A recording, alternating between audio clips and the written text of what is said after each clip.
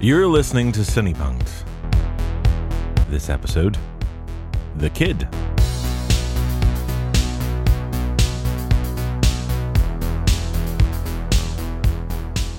I'm your host, Robert J.E. Simpson, and I'm joined today on the sofa by Dr. Rachel Kelly. Hello. And in the swivelly chair, mastering all the knobs, it's Ben Simpson. Hello. You laugh at me like that's not what you do. I do. You spend the whole recording session twiddling the knobs. Well, not the whole session. So, we have not touched silent movies on the show before for some reason, and that's what we're going to do today. We're going to talk about Charlie Chaplin's 1921 first directorial feature film, The Kid. I mean, you say for some reason, you know what the reason is. You're not very keen on silent movies. It's not that I'm not keen on silent movies. I'm just essentially a very lazy film watcher. Anytime I mention a silent movie to you, you roll your eyes Yes. and you go, do we have to, Robert? Because it's hard to watch. It's a totally different way of watching film. We learn this from the earliest interactions with any kind of media. We'd learn how to watch films, and in this era it involves sound and it involves dialogue and it involves interacting with the dialogue, and the Hollywood continuity system is built around these days dialogue. So watching a silent film is a different experience, and I'm lazy. I just want film to trickle through my eyeballs and into my brain. I don't want to have to work. Because it's all about visuals and not so much about the dialogue, because you can't switch yourself off, look away somewhere else, check out your phone. Exactly. You have to actually keep your attention on the screen. How am I supposed to check Facebook and watch a silent film at the same time? I can't do it. No, you literally can't do it. However, I think Chaplin silent films are a bit different in a lot of ways. I don't know. Very often that sort of histrionic acting that the silent cinema demands, it's a massive switch off for anybody that's more accustomed to the more naturalistic style. I mean, naturalistic with those obnoxious air quotes around it, but the naturalistic style that's developed, particularly since the 1950s, and Brando and the likes of that. But Chaplin is quite opposed to that kind of histrionic acting. He's about sort of acting with the eyes and with the expression, and so it's a bit more like what we're used to. And when you say histrionic, just for those people who don't understand what that word actually means, because this is a show for everybody, not just for academics. I suppose I've just grown up with the word histrionic being chucked at me a lot of the time, so I assume that it's a more widely used word.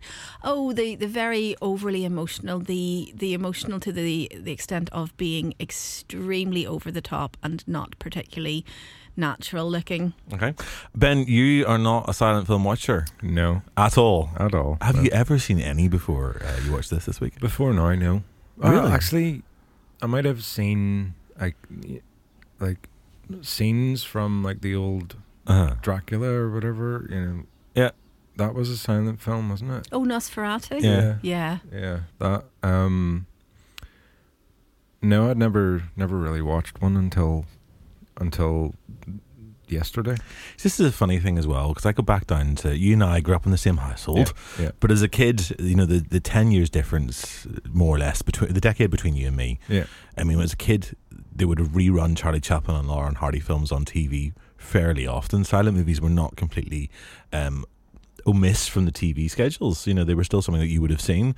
But a decade later, we've gone into satellite television, we've got the proliferation of channels, and actually in the mainstream, they no longer screen these sorts of films unless it's some obscure thing really late at night or possibly talking pictures. Because it involves a lot more effort in watching films than people are used to these days. You only screen what people are going to watch. If you're any kind of sensible programmer on television, there's no point in putting something on which is going to turn everybody's television off.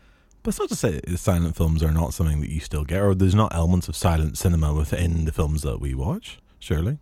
To be fair, okay, sorry. I really enjoyed it. This is one of the surprises. Ben texted me last night and said I actually really enjoyed it. What was it he said? It was a breath of fresh air? Yeah, it was a breath of fresh air. So normally, anytime I've sat and watched a film, or I'm in the house watching a program, I normally just sit and watch it. But my wife will be sitting texting on her phone or scrolling through Facebook or Instagram. I'm like, can you not just watch the film? It's like, so I don't really get the need to sit and scroll through my phone. But I was just sitting here in my man cave and watched it, and I was like, this is great.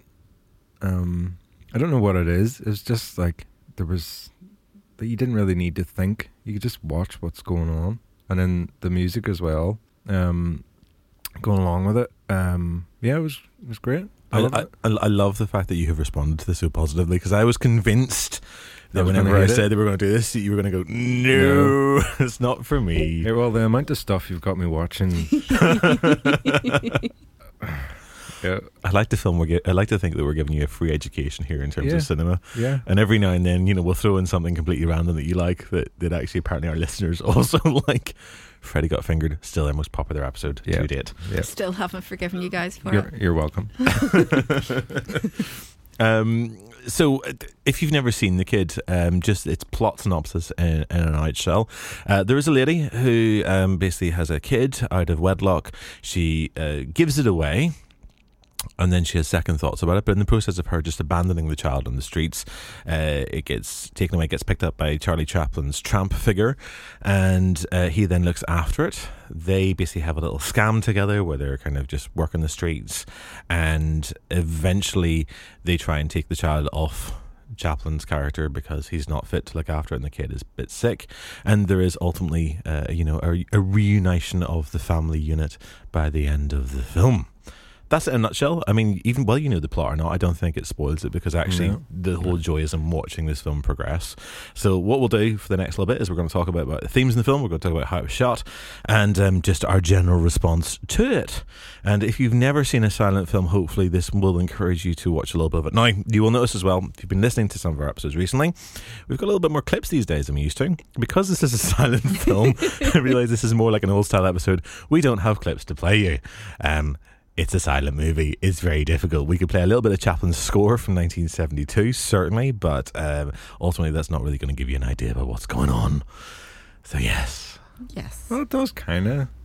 A little, yeah. So this film was made 100 years ago. It was released in 1921, but it was filmed between 1919 and 1920. So we were actually recording this podcast 100 years on from its production, which is a nice little number. It's also Chaplin's first feature. He's already been making a number of films for S&A and Mutual, little sort of two-reelers. These are films that last between roughly 15 minutes and half an hour for the most part. And he's been doing very, very well at this. And he has a deal with First National Productions to make a feature. And that's what he does at his brand new studio in LA, just off Sunset Boulevard, which is a lovely space. And today is now the home of Jim Henson. Wow. Ooh. Cool. It's lovely. I went when I was in LA last year. This is true story. I deliberately stayed in the nearest hotel I could find to the studio. Yeah. It's like literally 2 minutes walk from there to the studio itself, and they still have all the original Chaplin buildings out the front of it, so you can just. Some of them actually turn up in the film. That's really cool. I didn't get to Sunset Boulevard when I was in LA. I walked along Hollywood Boulevard. Yeah, I stayed on Hollywood Boulevard, which was also really cool. But yeah, that's actually way cooler. Well, the Chaplin studio itself, it still has so it has a little picture on the front, painting on the front door of Chaplin as the tramp, and then below that they have his handprints, his footprints and his signature. It was the first one to do it. It wasn't actually the Chinese Gaumont Theatre. Chaplin was the first one to do that in Hollywood. That's the thing where they all lay their hands down. That was him. He did it first. Wow. Yeah. And because it's been taken over by Henson, above the gates they have Kermit the Frog in tramp costume. Oh, cool. A huge sort of figure. Well, I just love the fact that place still exists, because so much from this industry is ephemeral. It's there for a little while, the sets get pulled down, but this stuff still remains intact, and you kind of feel that presence must have been there. And a lot of it went when the financial models for the studio productions and that sort of integrated model of production distribution was made illegal, so a lot of it had to be sold off, and a lot of that stuff went around that period, so it's nice that that's still there. Beautiful. So that's just a little bit of background to the film itself. I mean, he'd been working there for a little while, and he made this, and basically had free rein to do it. He just went off and shot whatever he wanted, which is a bizarre way of making film in a way. Yeah, they freaked out though, didn't they? By halfway through, they're like, "Why is this taking so long? What could possibly take so long? We're making silent cinema here. It takes like a week maximum." And like 9 months later, he's still going, no. Didn't he shoot? He shot something like 50 times the amount of material that ended up in the film. Yeah. What And no was wonder they were freaking out. What was the reason behind that? I think it's because his creativity meant that he sort of had that free reign, and he obviously is working in his own studio. But he worked on this film without a script. He's a perfectionist as well. He's constantly looking for the correct. Absolutely, yeah. He talks a little bit about it in his autobiography as well, about the process. And I mean, he doesn't go into huge amounts of detail, but basically he would turn up on set, would gather the crew around him, and they would literally sit on the stage and bounce ideas back and forth. He would sort of like fire stuff off and try and get people excited and find a story.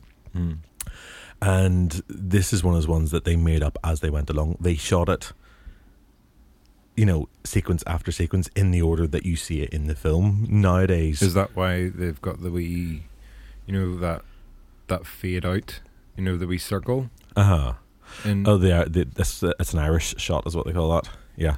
is that why they do that at the end of the scene then? Sometimes, I mean, it's a way of marking a transition. It's something that comes from that silent era. You get it a lot. You know, it's like the wipes and the dissolves, and it's the technology that's available at the time. You know which film popularised that, of course? Which film was that, Rachel? Oh, Birth of a Sodding Nation. The Birth of a Sodding Nation. Birth of a Sodding Nation, one of the most phenomenally racist films ever made. Never seen it. No, it's 3 hours long. Don't worry yourself. it's fantastically important to film history, unfortunately, but it's really not worth a watch. Basically a film about the Ku Klux Klan made by the director D.W. Griffith. Back And in they're the the days when it hero, was okay. by the way. The Yeah, Ku Klux heroes. Klan are the heroes of the film. Wow. Yeah, it's bad. But then you quite enjoyed this, so actually maybe silent film is your thing, and I'll drag you around the house and we can sit down and watch the Blu-ray. Yeah. It's a long watch. D.W. Griffith though was associated with this film. It's his car that the baby is left in. Is it? I didn't Yeah. know that. So it's Griffith's car that's actually used in the film. So there was a kind of collaboration of sorts between them. But basically at this time, just before production starts on this film, Chaplin loses a child. Oh. His firstborn son lives for a couple of days and then dies. And that seems to have been the real trigger point. So most of the critics agree, and I think Chaplin himself sort of tacitly acknowledges this in terms of actually wanting to produce this film about a child. And nobody who looks at this can't read something about that loss of fatherhood into the way that relationship works on screen, and also professionally. Him and Jackie Coogan are quite a combo, I think. That kid is amazing. I mean, he's literally. It's breathtaking how good he is. Maybe he was 6-7 years old when he filmed that. Something like that. Yeah, I know he's got a background on the stage, but he's still, you know, he's early primary school, and he's just so natural. And the chemistry between him and Chaplin, it's evident. I mean, it's what makes the film, is the clear sort of. I think that's why I paternal really love liked there. it. Yeah. Like it just feels really wholesome or something. Yeah.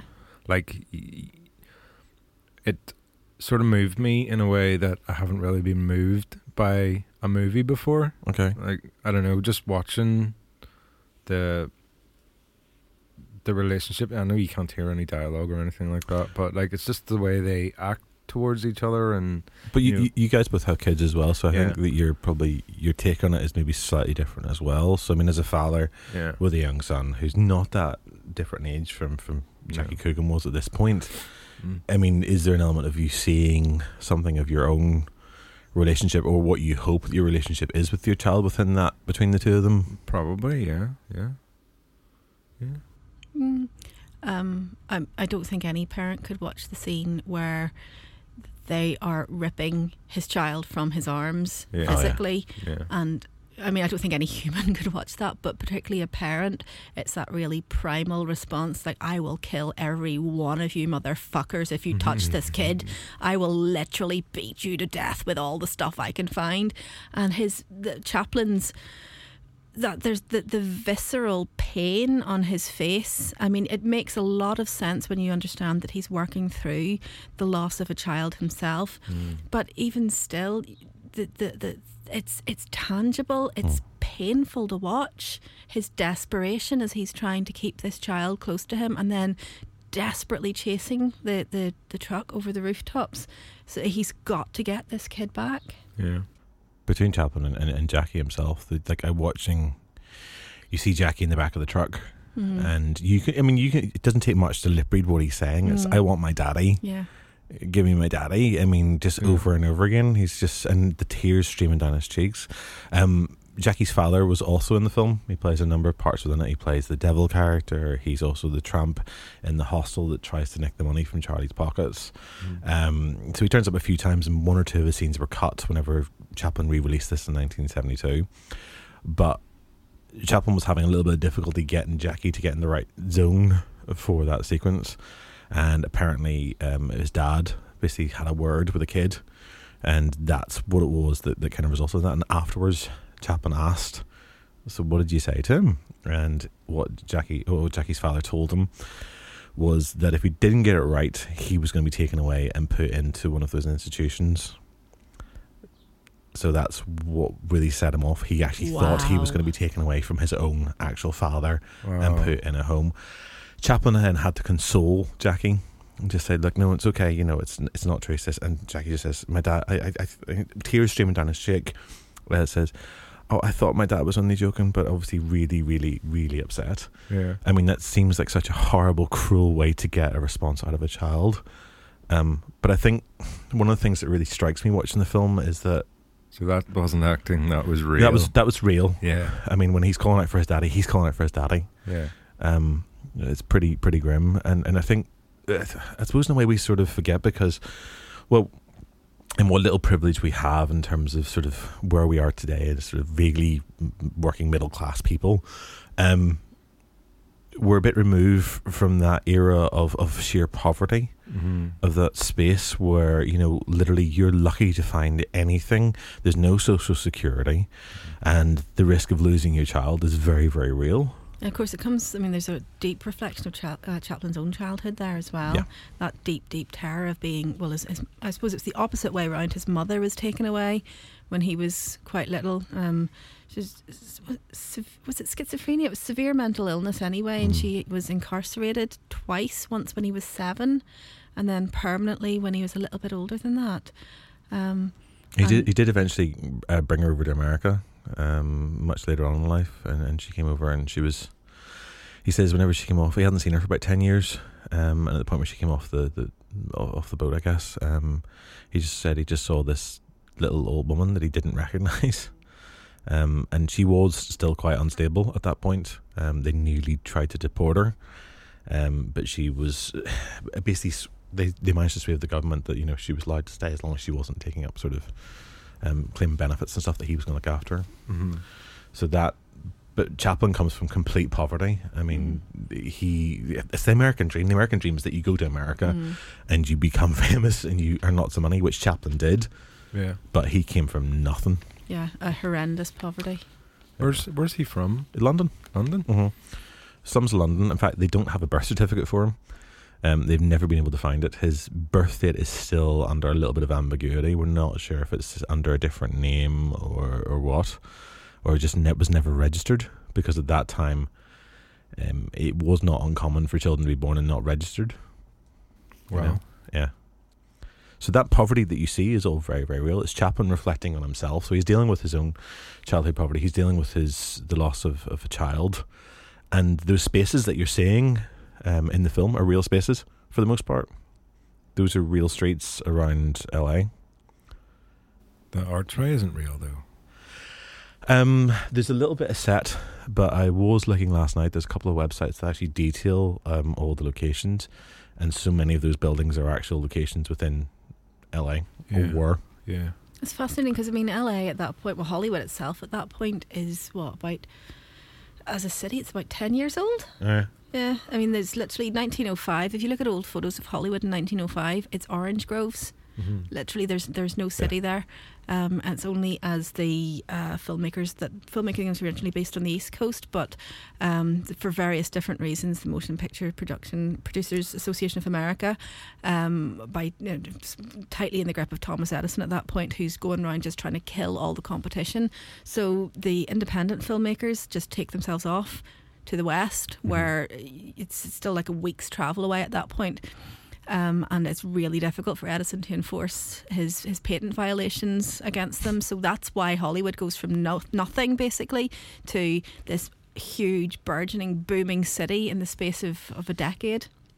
Cool. And yeah, 1920, when this is being made, it's still very much a up and coming city. I mean, it's more or less established by that point as one of the big centres of filmmaking in America. Wow, But it's rapidly very growing. new. There's a film I think it's on YouTube, which actually shows you Chaplin building the studio, and it's certainly on the DVD and Blu-ray of the kid. In 1917, that lot was, as you said, it's just basically farmland. It's all greenery, and then he starts building the studio, which is a huge space in itself. But if you go there today, I mean, it's just an all urban sprawl from everywhere. There's no greenery for quite a bit. So that's the way it is. I mean, it's progressing very, very rapidly. This is a moment of transition. It's before the Depression, which sort of ruins the American economy for a long time. It's before the war.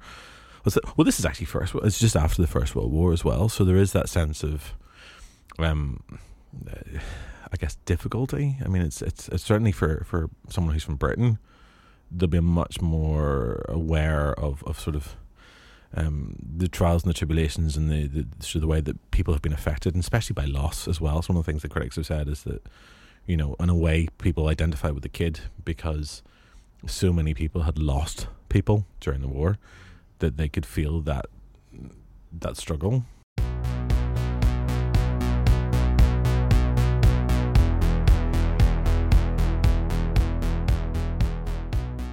So they actually shot for 18 months.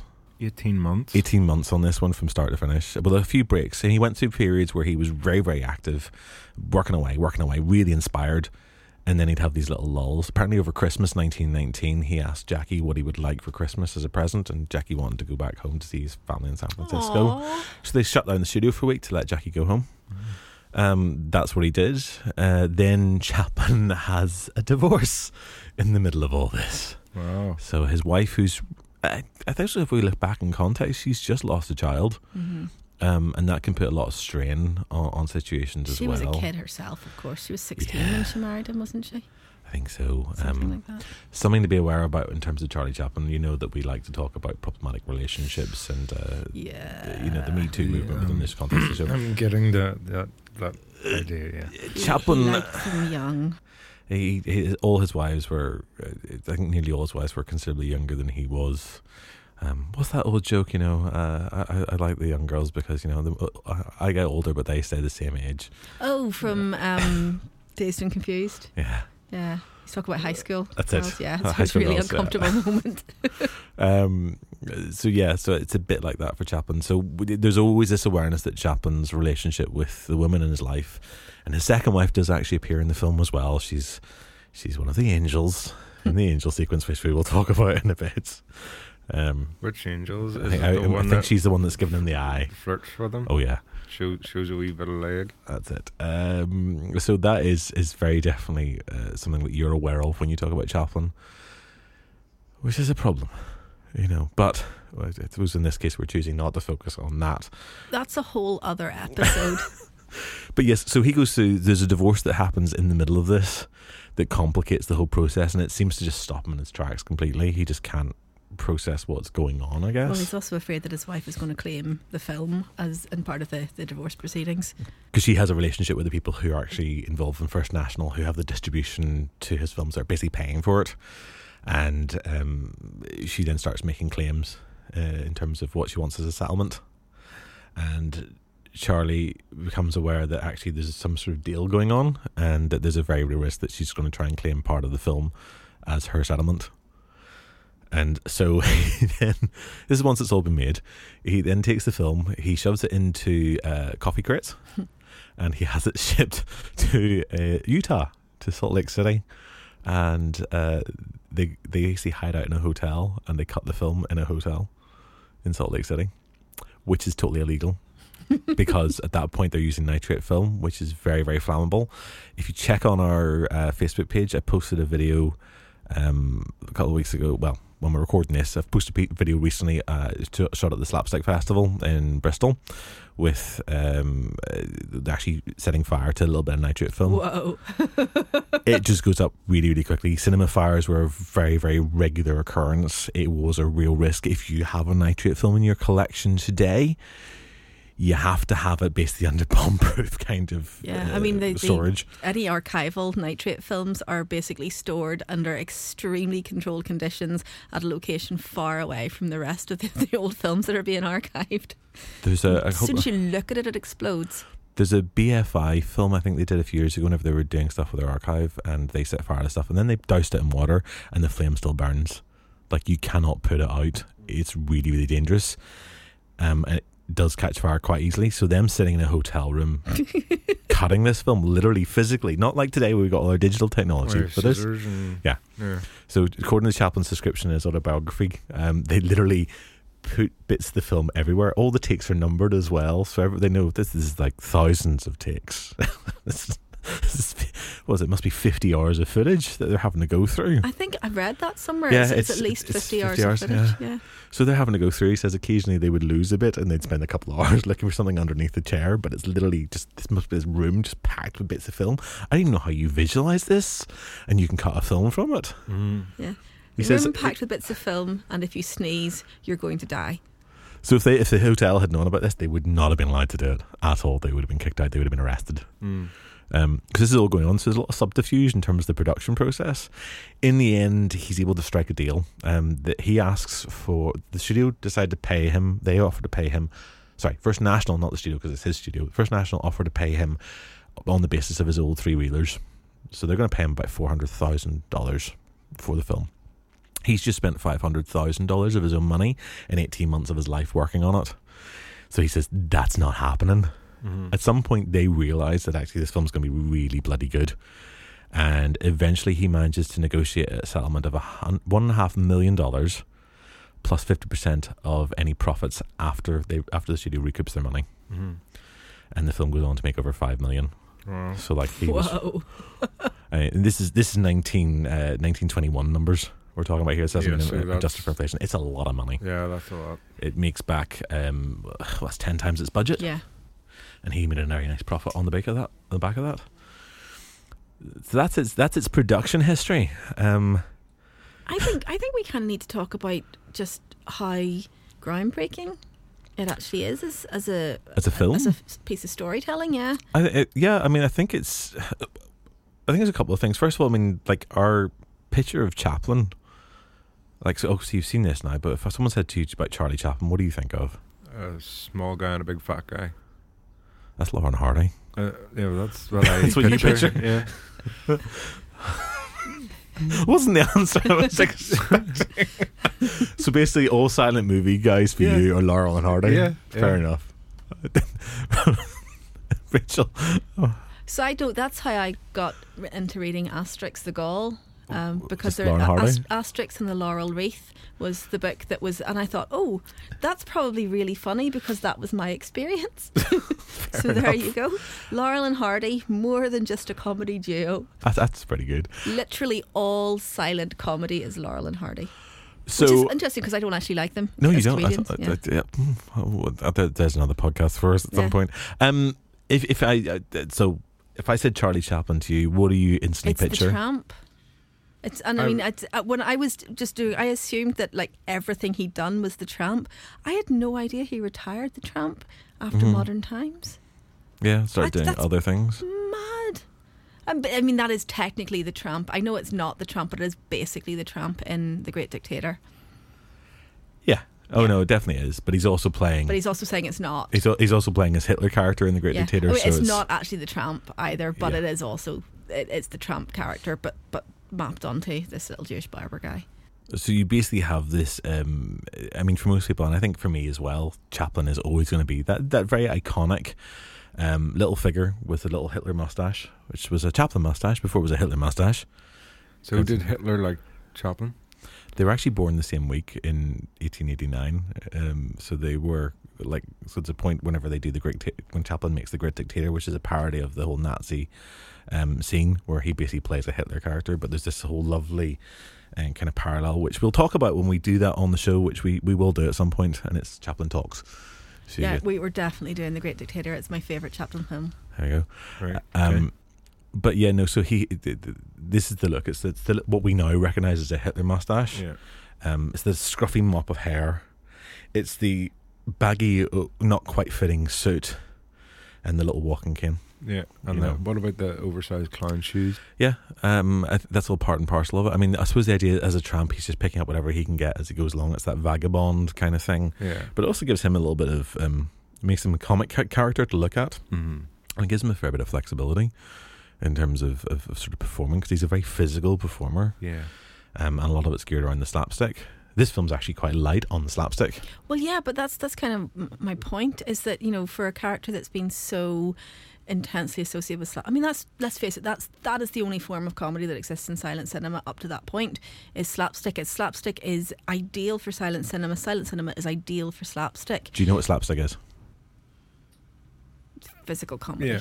Physical pratfally type comedy. The whole fight scene. Yeah.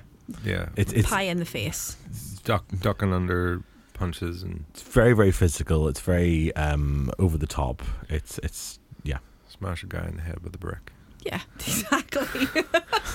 And he doesn't actually die, he just gets wobbly face. It's like cartoon violence. Yeah. It's like the Hulk, that guy was. Yeah, it's like watching a Tom and Jerry cartoon. Is basically slapstick. So that just for in case you weren't aware what that is, that's what slapstick is. So, but this film is one of the very first to realise that comedy doesn't have to dominate.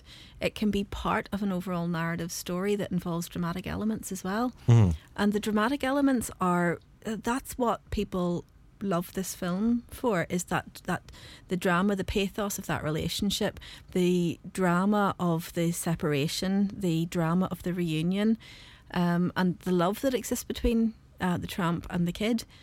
And Chaplin is really groundbreaking in recognising that you can have comedy elements in a film that coexist with drama. It's so obvious now because we're so accustomed to seeing it, but he's going from a period where the norm is maybe 15 minutes of guys beating each other up, which, you know, done correctly is very funny indeed, but 53 minutes of people beating each other up interspersed with moments of the most incredible dramatic beauty.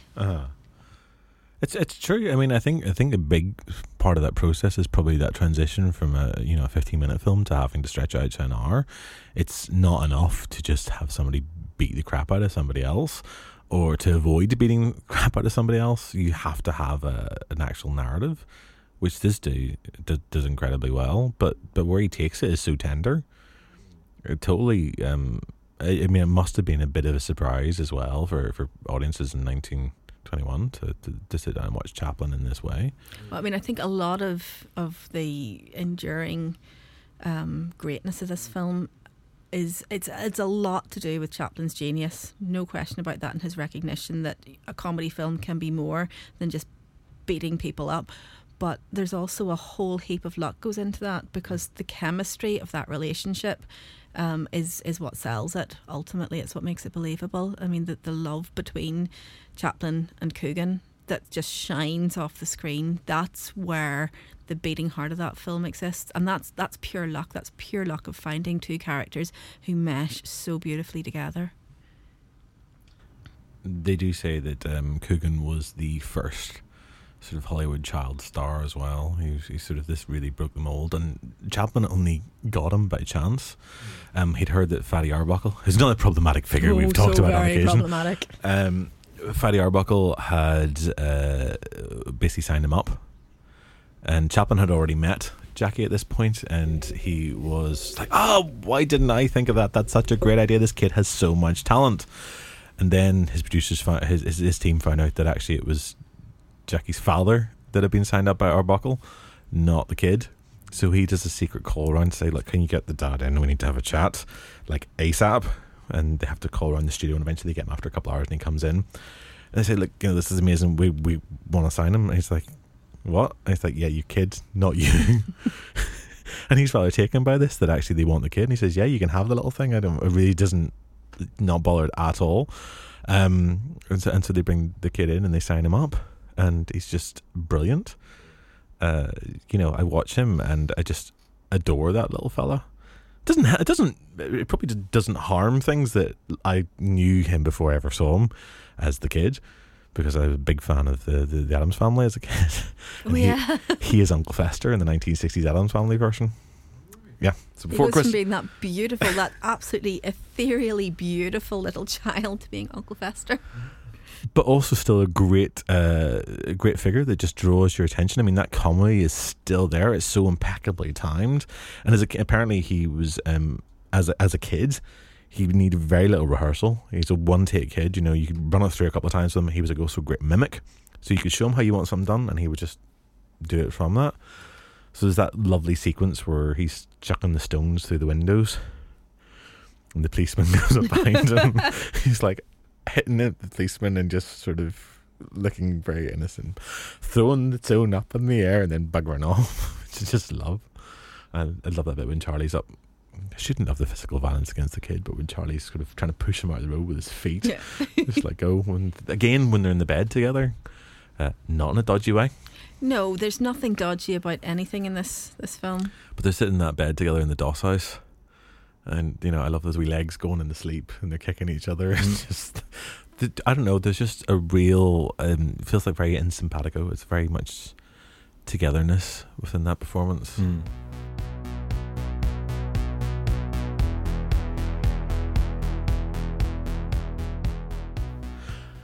We should probably talk about the downside of this film. There is a dark heart to it as well, because the film actually opens on quite a dark sequence. Yeah. See the fella, the painter, at the start. Yeah. Who has the picture of the woman, and then it falls into the fire. Yes. Take it that's the man. So the film opens up on. That's the only time you see him, isn't it? In the 1972 version, not in the original. Right. So the film opens up on this woman who, and there's a really simple intertitle that tells you that basically her crime is basically having a child. So the implication is all there. She's had this kid out of wedlock. They're 1920s. These sorts of things are not looked upon very well. Society's a big moral judger.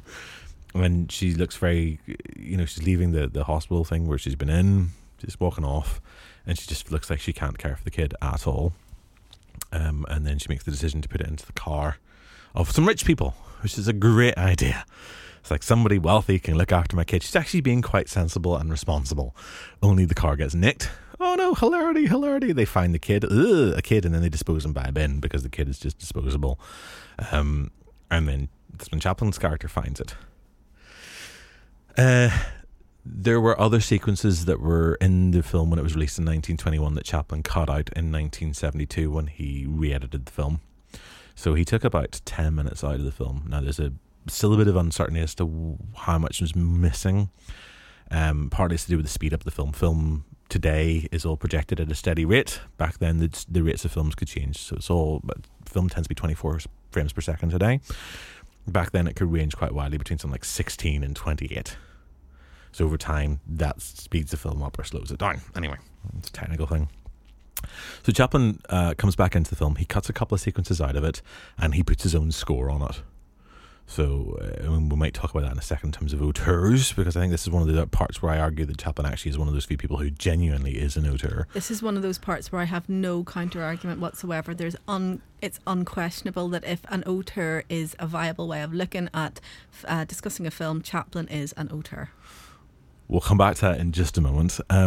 So he cuts a couple of sequences out of the film that are quite interesting. He feels that the morality in the 1970s is different to how it was in the 1920s. And this is a pre-code film. Rachel, you're very good on the code. Code's not really a thing at this point, though. But it's pre-code. Yeah. Oh, yeah. Sorry. Yeah. Sorry. So just to briefly explain to Ben what the code actually is and how it affects the industry. Well, you know how films are really good at making people into bad people. You know how when you watch films you automatically become a much worse person, and you didn't feel like going out and killing people, but then you see people do it on film and you feel like you just got to go out and kill some people. This is manifestly nonsense. Okay, it's a very, very complex relationship, if it exists at all, between human or child actions and consumption of media. But anyway, this whole pearl clutching hysteria thing is nothing new. We go back to the 1930s when there's all this kind of moralising and oh dear, for goodness sake, won't somebody think of the children?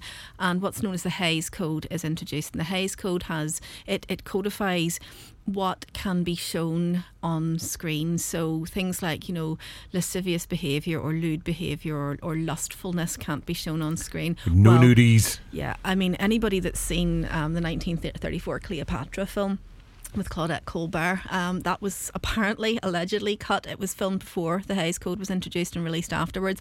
I cannot tell where they have made amendments to the scene on Cleopatra's barge. That is full of all kinds of crazy lustfulness. But things like if somebody is acting in a criminal way, they must be shown to have their comeuppances for it, and that's what leads to the scene that never actually ended up in the. We were talking about Vertigo, and the way it just suddenly ends. Well, the Hays Code kind of stipulated that because your man that killed his wife wasn't seen to get us comeuppance for it, he'd effectively been shown to get away with it. So they did have a sequence was shot between Stuart and Barbara Bel Geddes where they're listening to the radio of your man being chased around Europe by the police, so he's definitely going to get caught and be done for his crimes. And Hitchcock was able to not get that released because that the ending of Vertigo is where it is.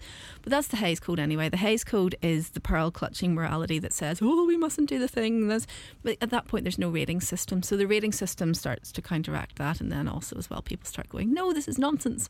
This is why live in sort of fantasy land that pretends that people never do things that are morally questionable, regardless of what your idea of moral. But anyway, that's 1930s. So The Kids released in 1921. It's 13 years before the Hays Code, but it's certainly it's in no way precedes the kind of moral pearl clutching hysteria. I mean, 1908, there's a big thing in 1908 where they closed down the Nickelodeons in New York because they're corrupting the moral values, and it's blatant classism because the Nickelodeons are the place where the working classes go, and they're actually having fun for a change instead of living this really grim industrial revolution era miserable poverty stricken life. But oh no, it's corrupting the moral fibre of the nation. So they closed down the Nickelodeons in New York, and that lasts as long as anybody might expect. But yeah, film has been trying to clean up its act for 20 odd years at this point, or pretending to try and clean up its act. So we're basically talking about censorship within films. Yeah. We're talking about like things that you're not allowed to show. Certain kinds of behaviour, certain kinds of violence, certain kinds of nudity are all not allowed. By 1970s, things are changing again within cinema. Well, you're in the Hollywood New Wave in 1970s, which is all about the up yours morality codes. It's a lot more liberal, but Chaplin obviously is a very old man by 1972, so his attitude on things is maybe slightly different, but he feels that things have changed and some things that were acceptable in 1919 when he's shooting the film are not acceptable in 1972. So he cuts out I think it's 3 major sequences. There is a sequence at the start where she is walking along in a Purviance. After she leaves the kid, she goes to a bridge, and she's looking over, and it looks like she's about to jump.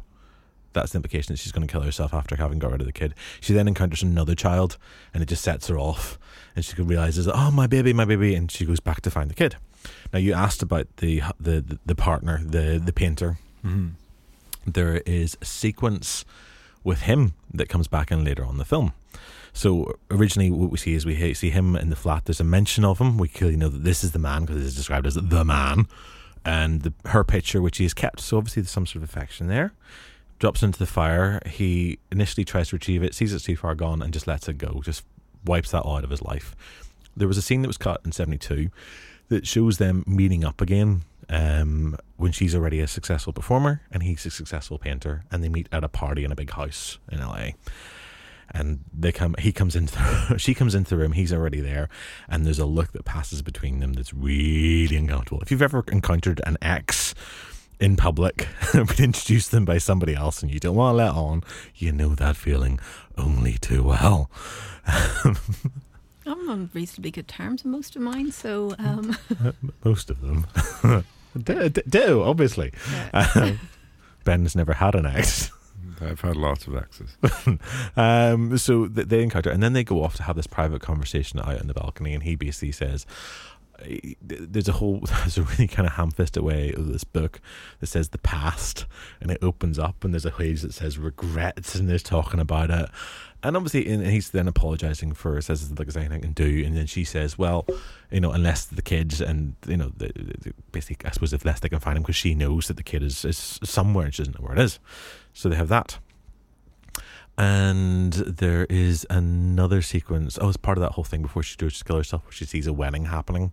She still has the kid at that point. She sees this wedding, and the bride looks miserable AF. And she kind of goes, I'm just going to get rid of the kid. It's very strange. But there was another sequence which I can't remember off the top of my head. There was another one. But yes, the painter dude does come back.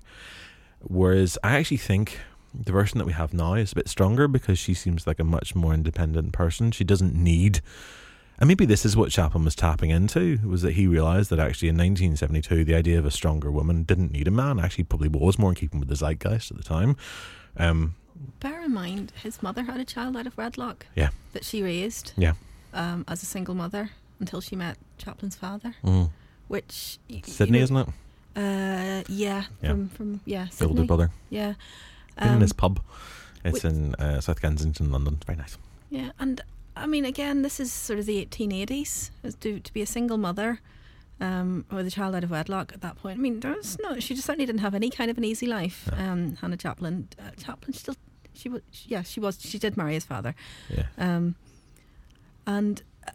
So he will have watched his mother survive, and yeah, I mean, survive and go on to live her life as a single parent. So he is predisposed to be neither judgmental nor sugarcoating anything about the sort of the trials of single motherhood in that era.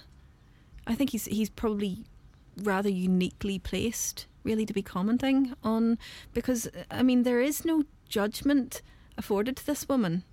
She's, as you say, I mean, the decision to abandon her child is taken with extreme heartache and regret, but it is very much framed as the only responsible thing she can do. She can barely take care of herself. She's got no hope of getting any kind of work as a single mother.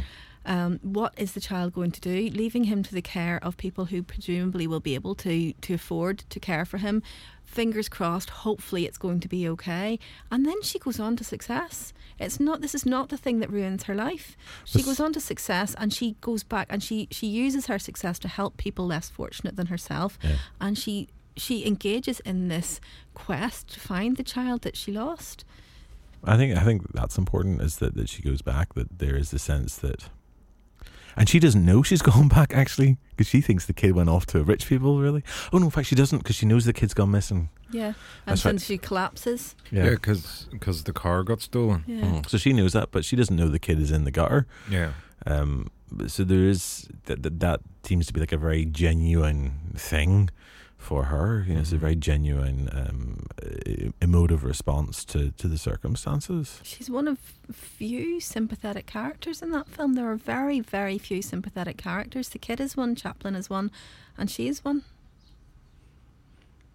So the bit at the end, whenever she puts the thing in the paper saying $1,000 reward, yeah, and then the kid, and then the policeman goes round, wakes him up from his dream, and takes him to the house. Yeah. Does that her accepting? I think you can. I suppose because him into the family, because he cared for her son for 5 years by himself. I would probably read it that way because, I mean, the film leaves it open enough that we can put our own interpretation on bits and pieces of it. And I think there is an expectation. I mean, at all points you see that they judge Chaplin. They judge the tramp because he is just down and out. They tell him that he can't look after the kid, and so they take the kid away from him, even though actually the kid actually is doing really well with him. Yeah, fair enough. Probably living a life on the streets like that isn't that bad, but he's learning how to be an entrepreneur.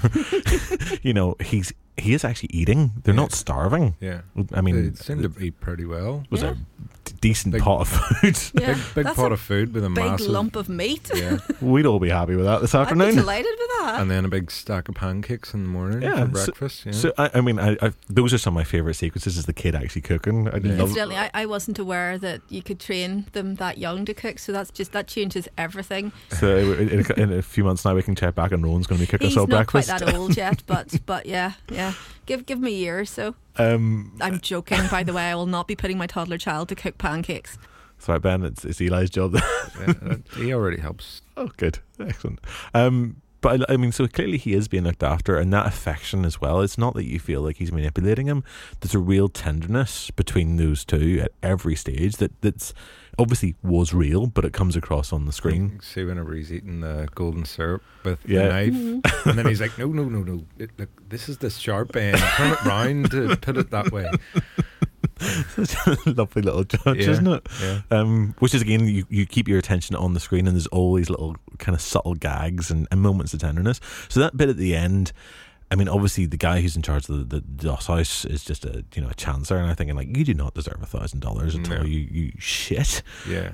So obviously he takes the kid, and Chaplin spends the night wandering the streets looking for him. I mean, you feel that, he shows you how much he cares. Yeah, he's just got him back, and now somebody's taking him away again. Absolutely horrified. Yeah. And I mean, he collapses on the doorstep of his own house because he's so upset. Why can't he get into the house? That's what I was wondering.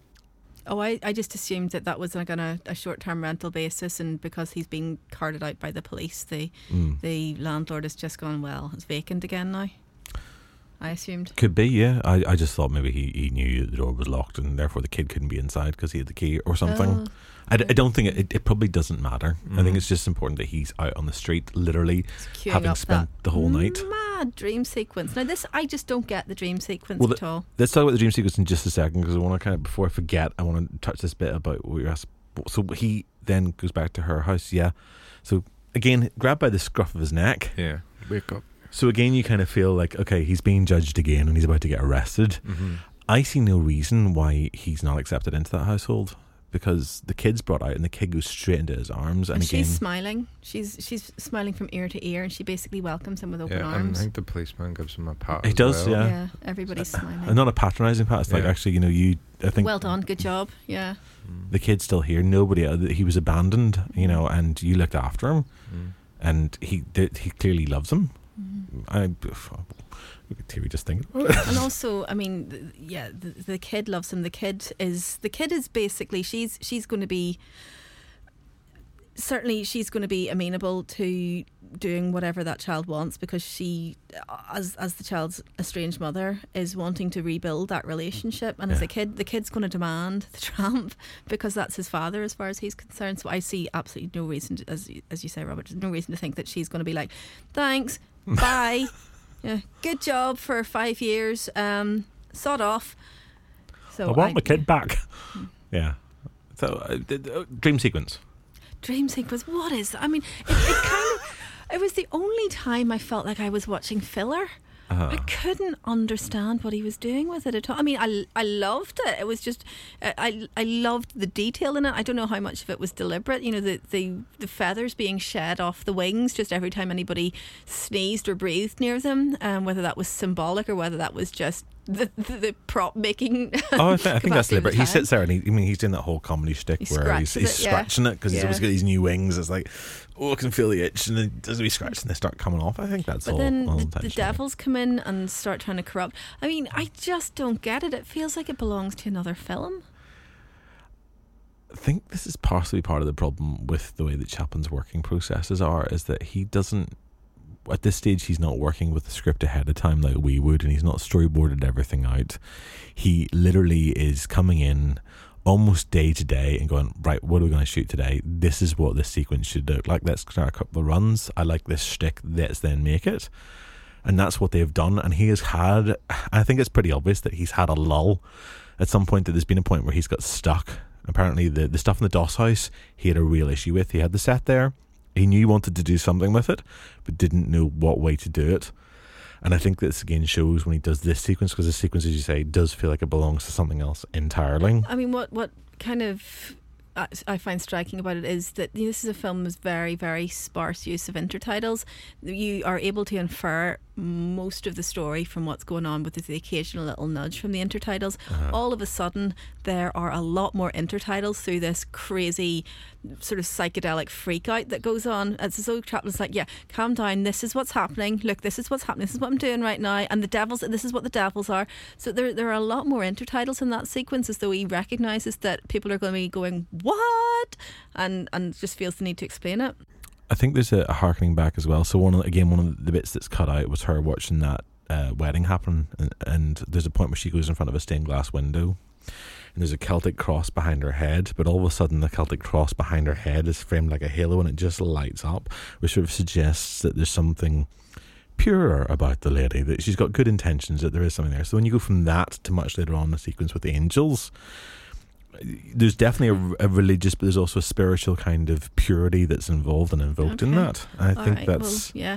If you're going to have that kind of weirdness in the climax, then I think you definitely need to call ahead earlier on in the film. That would have explained it a lot better to me if I was aware that this was dealing with religious it's the tropes 70s anyway. By the time this comes out, again, it's the 70s. Everyone's on LSD anyway. It's fine. It probably makes more sense. No, I kind of think it's used as like,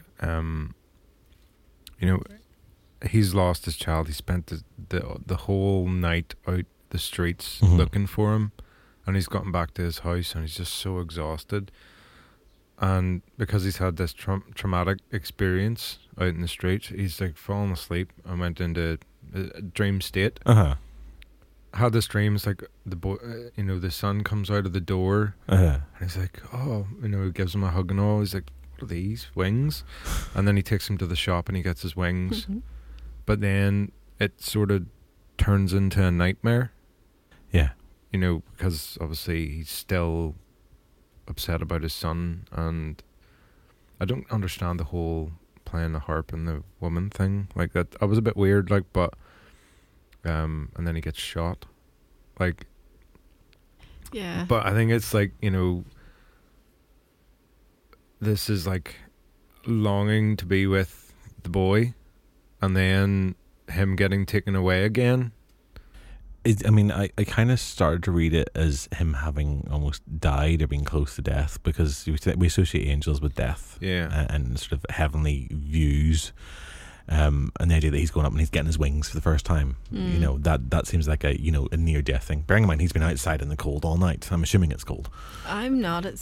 I know it's LA. It's California. It's Southern California. But one assumes that he's been out in the streets all night. He doesn't have proper clothes and stuff. He probably isn't great.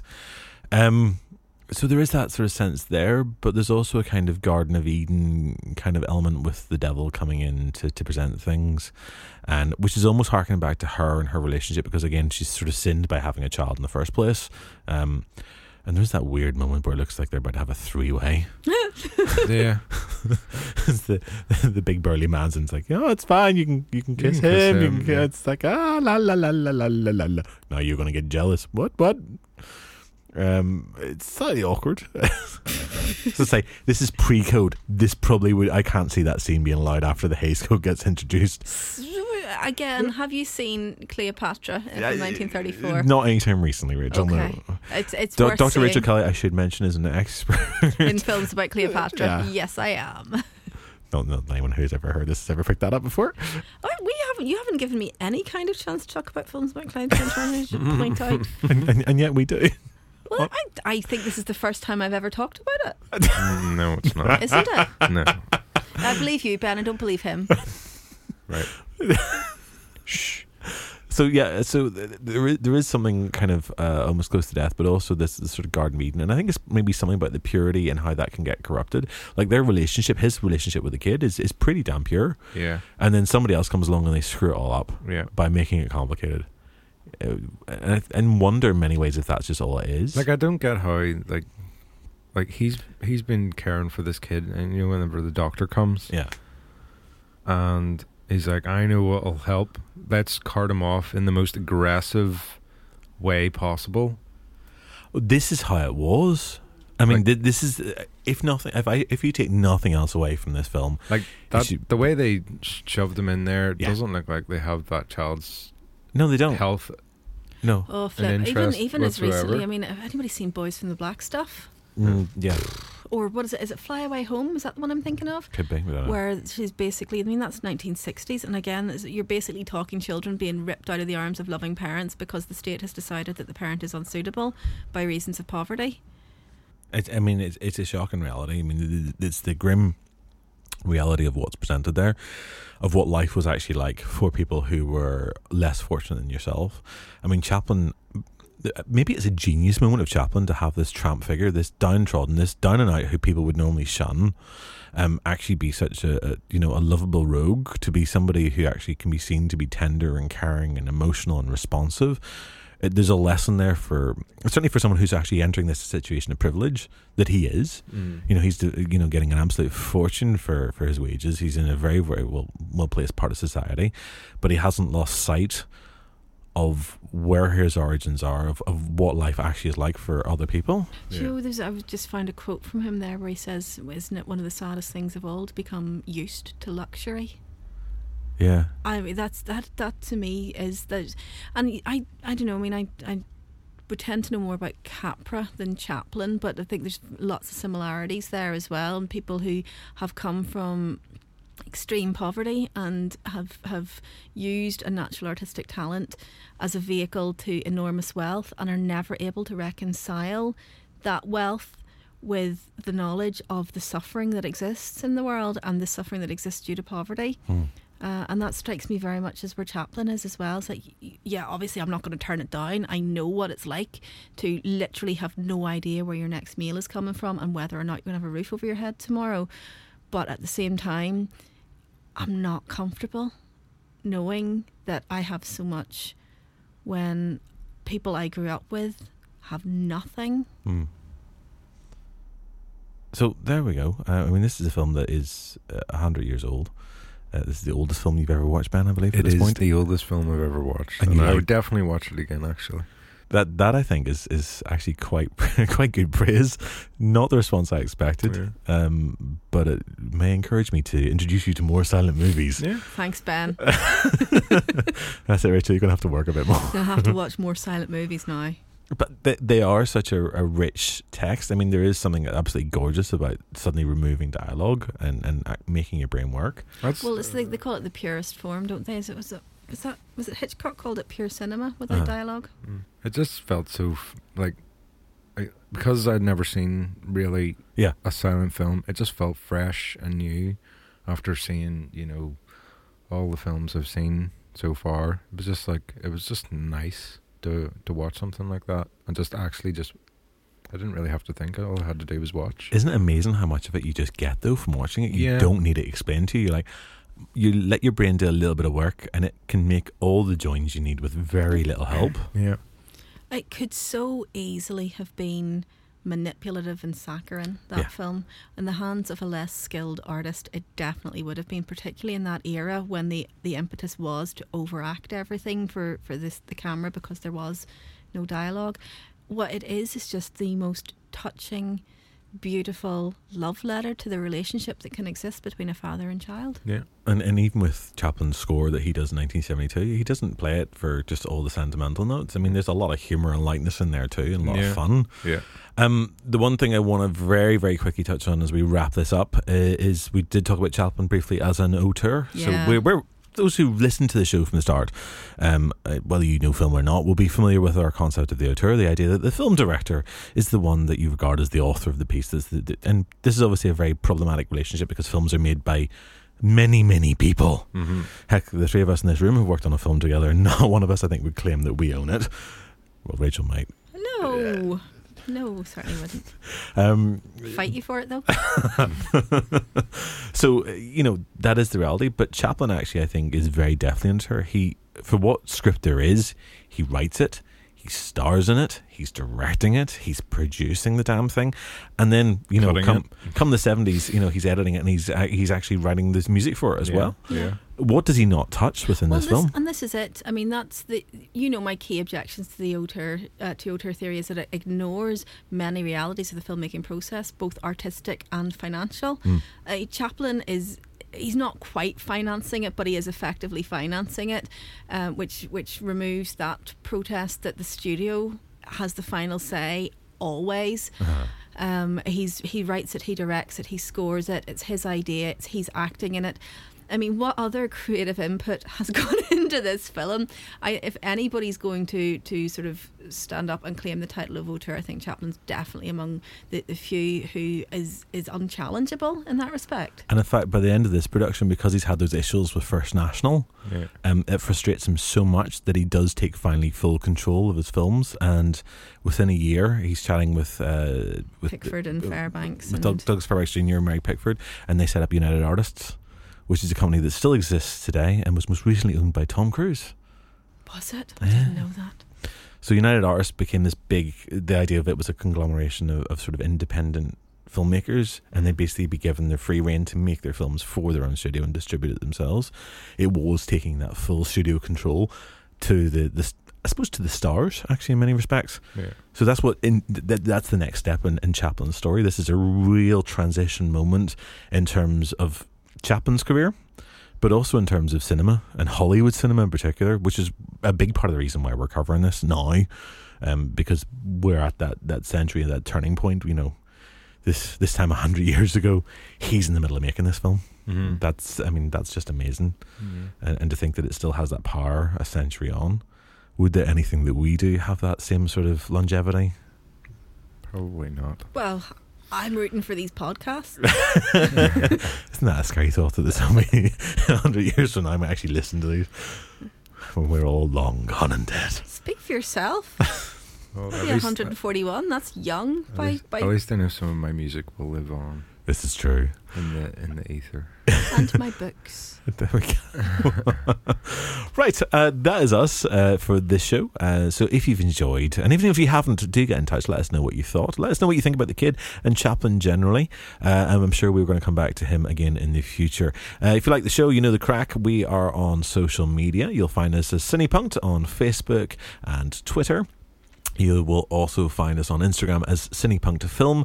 You find this podcast, it might be your first one, maybe you're subscribed already. If you haven't, do subscribe. You'll get us through all familiar podcast retailers, and we're also on our website, cinepunkt.com. Leave us a review on iTunes if you get the chance as well. We could do with some of those. It's always nice to hear what you think. Now, that is us for the moment. Until the next one. As ever, my thanks to my lovely colleagues and friends and siblings. So Ben, twiddling your knobs. Thank you. You didn't do a lot of twiddling that session. No, not a lot. You pre-twiddled. You kept him busy. Dr. K, Thank you very much. as ever, make sure I get the title in. She shouts at me otherwise. You're the only person. It's uncouth if I say it myself. I think it's in our contract now. Yes. In our Cinepunkt contract. Well, I write the contract, so yeah. Where's my contract? I haven't really written any contracts yet. And so as ever, and I'm your host, Robert, and thank you very much for listening. Tune in again very soon. Bye-bye. Bye. Bye-bye.